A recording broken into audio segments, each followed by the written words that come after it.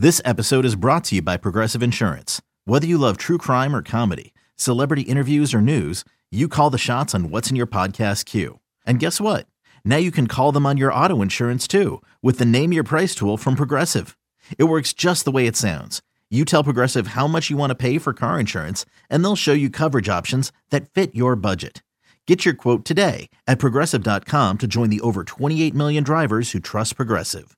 Progressive Casualty Insurance Company and Affiliates. Price and coverage match limited by state law.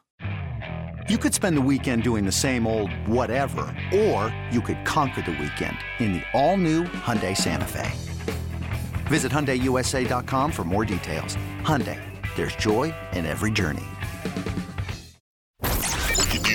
When you need to know what's happening, it's time to get in the huddle with Carl Dukes and Jason La Canfora.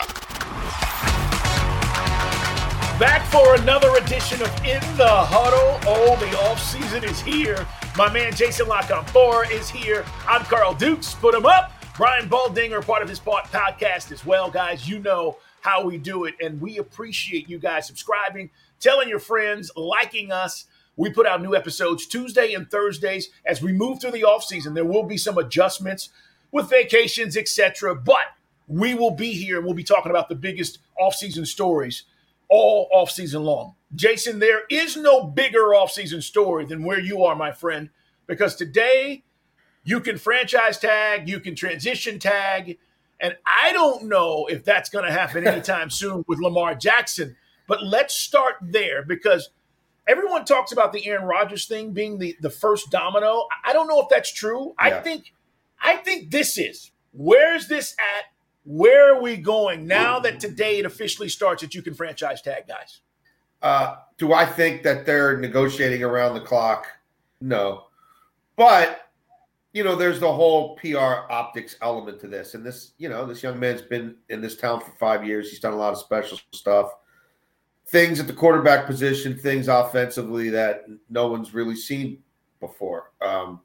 He brought life to a franchise that was having trouble getting people to show up for what amounted to playoff games because they were sick of 3 yards in a cloud of dust. And that was the passing attack. So he changed all that, and the circle looks like it's closing faster than anyone could have imagined when he's unanimous MVP at 2019. But, they still want to sell this idea that we're doing everything we can to keep him here, right? And we're only going to trade him if we have to. Well, if that's what you're selling, then you've got to sort of take it to the wire, right? Why would you slap the tag on him now when you don't have to do it for 2 weeks? Internally, I think they know that they've known for a while that it's unlikely that he has a long-term future there, and they've been preparing in their own way for whatever this trade situation is going to look like. And it will be unusual because he doesn't have an agent, and the Ravens are going to have to do a lot of the legwork. So it's not like they don't have enough people in the building with the wherewithal to make it happen.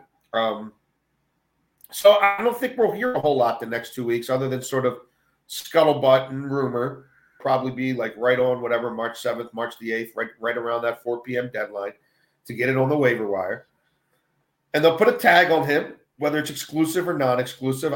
My hunch remains that it'll be exclusive. If they're talking to teams on your behalf to facilitate a trade, what's the difference? And then I think he'll be traded. I think it'll be one of those deals where it's agreed to, it's a handshake. It can't officially be done until he takes his physical, March 15th or whatever. And parties will know in early March where he's going, and whether that's Atlanta or that's Carolina or maybe the Jets or maybe New Orleans if they could get their cap in order, or maybe Tampa. Kyle Trask is the only quarterback under contract down there right now. There's a lot of teams that need quarterbacks. There's only one Lamar Jackson. So I still think it's the calm before the storm, Carl, but we're getting there, man. Deadline spur actions, and there is a deadline now just 2 weeks away. All right, let's talk about this hiring of Todd Monken. Very familiar with Todd. He was the OC at Georgia for the last 2 years. I think it's a good hire. Todd wanted to get back to the NFL. He's kind of been a gypsy. He goes places for a few years and then he moves on. But there is this notion that, the hiring of Todd Monken is somehow going to help retain Lamar Jackson.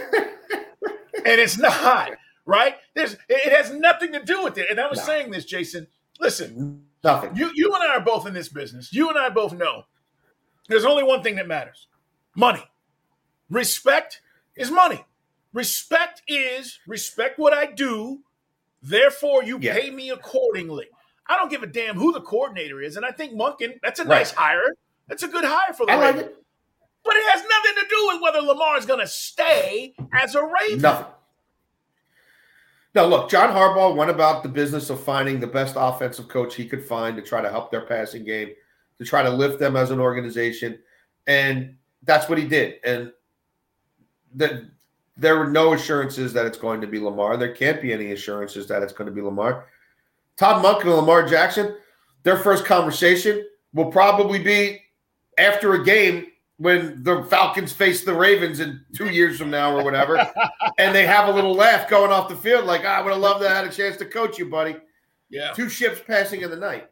So, no, it's not related at all. But it's John Harbaugh looking to find someone of a certain pedigree with a certain level of job experiences in pro and college who he thinks he could mesh with, again, to try to elevate a passing game that's been horrendous. So that's what it was always about. And it was also about finding somebody who's willing to take the job, someone who checks those boxes, has those qualifications, and is willing to come here despite not knowing who the quarterback's going to be. So I thought, from the moment they interviewed Todd Monken, knowing Harbaugh, knowing how they operate here, I'm like, that's going to be the hire if they can get him to take the job. They don't want some young whippersnapper wannabe McVay. That's never been how they roll. They're going to want someone who has some experience, who comes into the room and has done the job in the past in other places. They don't want him learning on the fly. And then, the guy's got to want them back. So it makes sense. It has nothing to do with Lamar. I don't think he'll ever coach Lamar. Another day is here, and you're ready for it. What to wear? Check. Breakfast, lunch, and dinner? Check. Planning for what's next and how to save for it? That's where Bank of America can help.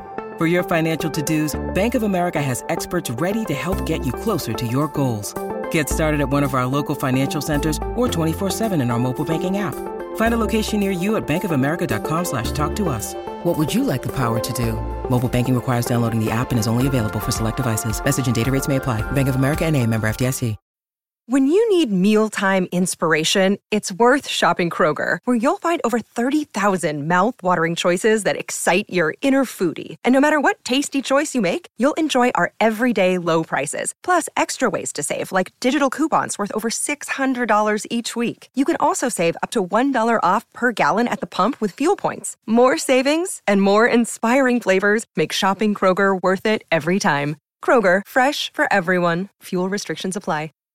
All right, let's talk about some of these other quarterback situations that are looming today, guys. Around the NFL, you can franchise tag, transition tag guys. That goes all the way up, as Jason said, up until March 7th. If you are going to franchise your quarterback, that's going to cost you $32 million. It's the top 5 salaries of the highest paid guys at your position. Saquon Barkley is a running back. I think the Giants should franchise tag him. It's $10 million. It sounds like a lot of money, but not for a running back. And if you do that, you then have the money to pay Daniel Jones, who is the next guy I want to talk about. Jason, Daniel Jones, do you pay him if you're the Giants? Because this is the big question. If you franchise tag Saquon, let's just use this scenario, it gives you a chance to maybe give Daniel Jones a 2, 3, 4 year extension. But he's not going to be the highest paid guy. He's still going to make great money, but what are you paying him? I think they're tagging Daniel Jones. I've thought since the middle of the season they're tagging Daniel Jones. Executives, GMs I've talked to for my column at the Washington Post. I understand where you're coming at it, but I would flip the script and say there's a reason the running back tag is only $10 million, right? And how many teams are really going to go out to try to poison pill us on Saquon Barkley? So let's put that on the side. Let me get the quarterback at 32. I've got him till July. To get a long-term deal done. Let's see where these other things go. Let's see if, Burrow gets 5 years, $275 million fully guaranteed. But let's get cost certainty with him. We're not paying anybody else, so we'll keep the running back. We'll tell him, Saquon, you whatever you get, we'll not only match it, we'll beat it. And we'll beat it by whatever percent. But we understand the uniqueness of your situation. Yeah. Because the number's smaller, it's an easier move. Yes. It's an easier match, but I don't want to let anybody else get their hands on this quarterback because I think we stumbled into something here. And we got the right coaches around him. And he did what he did last year with no talent. Let's see what it looks like with some talent. So, and somebody may put together a sheet because he's not getting the exclusive tag at 44. So whether it's a transition or a non-exclusive, if they get 2 twos from Daniel Jones from a bad team and one of those picks is a top 10 pick, so be it. I need to be able to control strings on that quarterback. And the only way to do it is to apply this instrument that the NFLPA really should have never let come into play in the first place, which is an artificial way to keep somebody who's earned his way to the market off the market anyway. So that's how I think it's going to go down. That's how I've always thought it's going to go down. And it may be a situation where he plays it out for $32 million. Or maybe they do get something done long term, but I don't think $32 million for that kid is crazy. Not with what I saw last year. And again, I think people need to really be aware of the finances and the moment in time we're in the NFL. On the other side of COVID, these gambling sponsorships that they started signing a year and a half, 2 years ago, when the Supreme Court made a decision, those have now they are now real. That money's coming in on a yearly basis. They resold Thursday night football, the Thursday night package to Amazon. That $4 billion. Like that's happening. Like the new direct ticket, Sunday ticket, that's real. That's happening. They did that contract last year. That money is in the process of coming in. Highest TV ratings, right, since 2016, since Kaepernick and Trump and all that. The New York Football Giants can't pay a quarterback who almost single-handedly got them to the playoffs and won a playoff game on the road. They don't have $30 million. It's not our money. It's not your money. Don't worry about it. Now, if they give him $300 million for 10 years, okay. But don't worry about it. Who's making money on that team? They got to pay him and Dexter Lawrence. Who else? That's it. Who's making any money? They're getting rid of Galladay, right? They've shedded bad contracts from the old regime. Like, what are we talking about? It's the quarterback of the New York Giants. $32 million is $2 million a game is not a big deal. Yeah, it's funny. I go back to when Matt Ryan signed his deal with the Falcons, and it was $30 million a year, and everybody was like, "Holy crap!" It's not even top 10.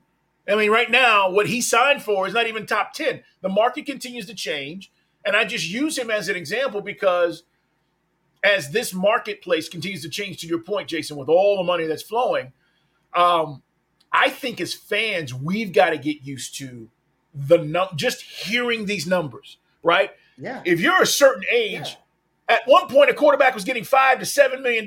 You were like, man, he's getting paid a lot of money. Now the going rate is 40. And you go, wait a minute, 40 a year? So I think it just hits fans differently. And if you're not of the upper echelon, if you're not Patrick Mahomes or Joe Burrow or and Aaron Rodgers, right? You think about these guys differently. It's not that I disagree with you. I think you're right. But I think Giants fans are like, damn, we're about to pay this dude $32 million. He's been good 1 year. That's the issue. Yeah, but it's like, what did Baker Mayfield and Sam Darnold make last year on the fifth-year option, right? Wasn't that like 18 or 20? Was it more than 22? Whatever it was. This is, it's not substantially more.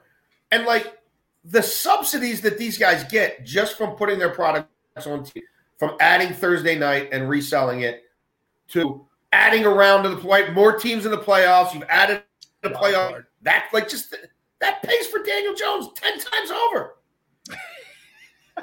It's true. They're making $455 a year for playing that's not a dog. That's not a jersey, right? That's just for being open for business. Let's talk about all of them, even the ones who cry poor.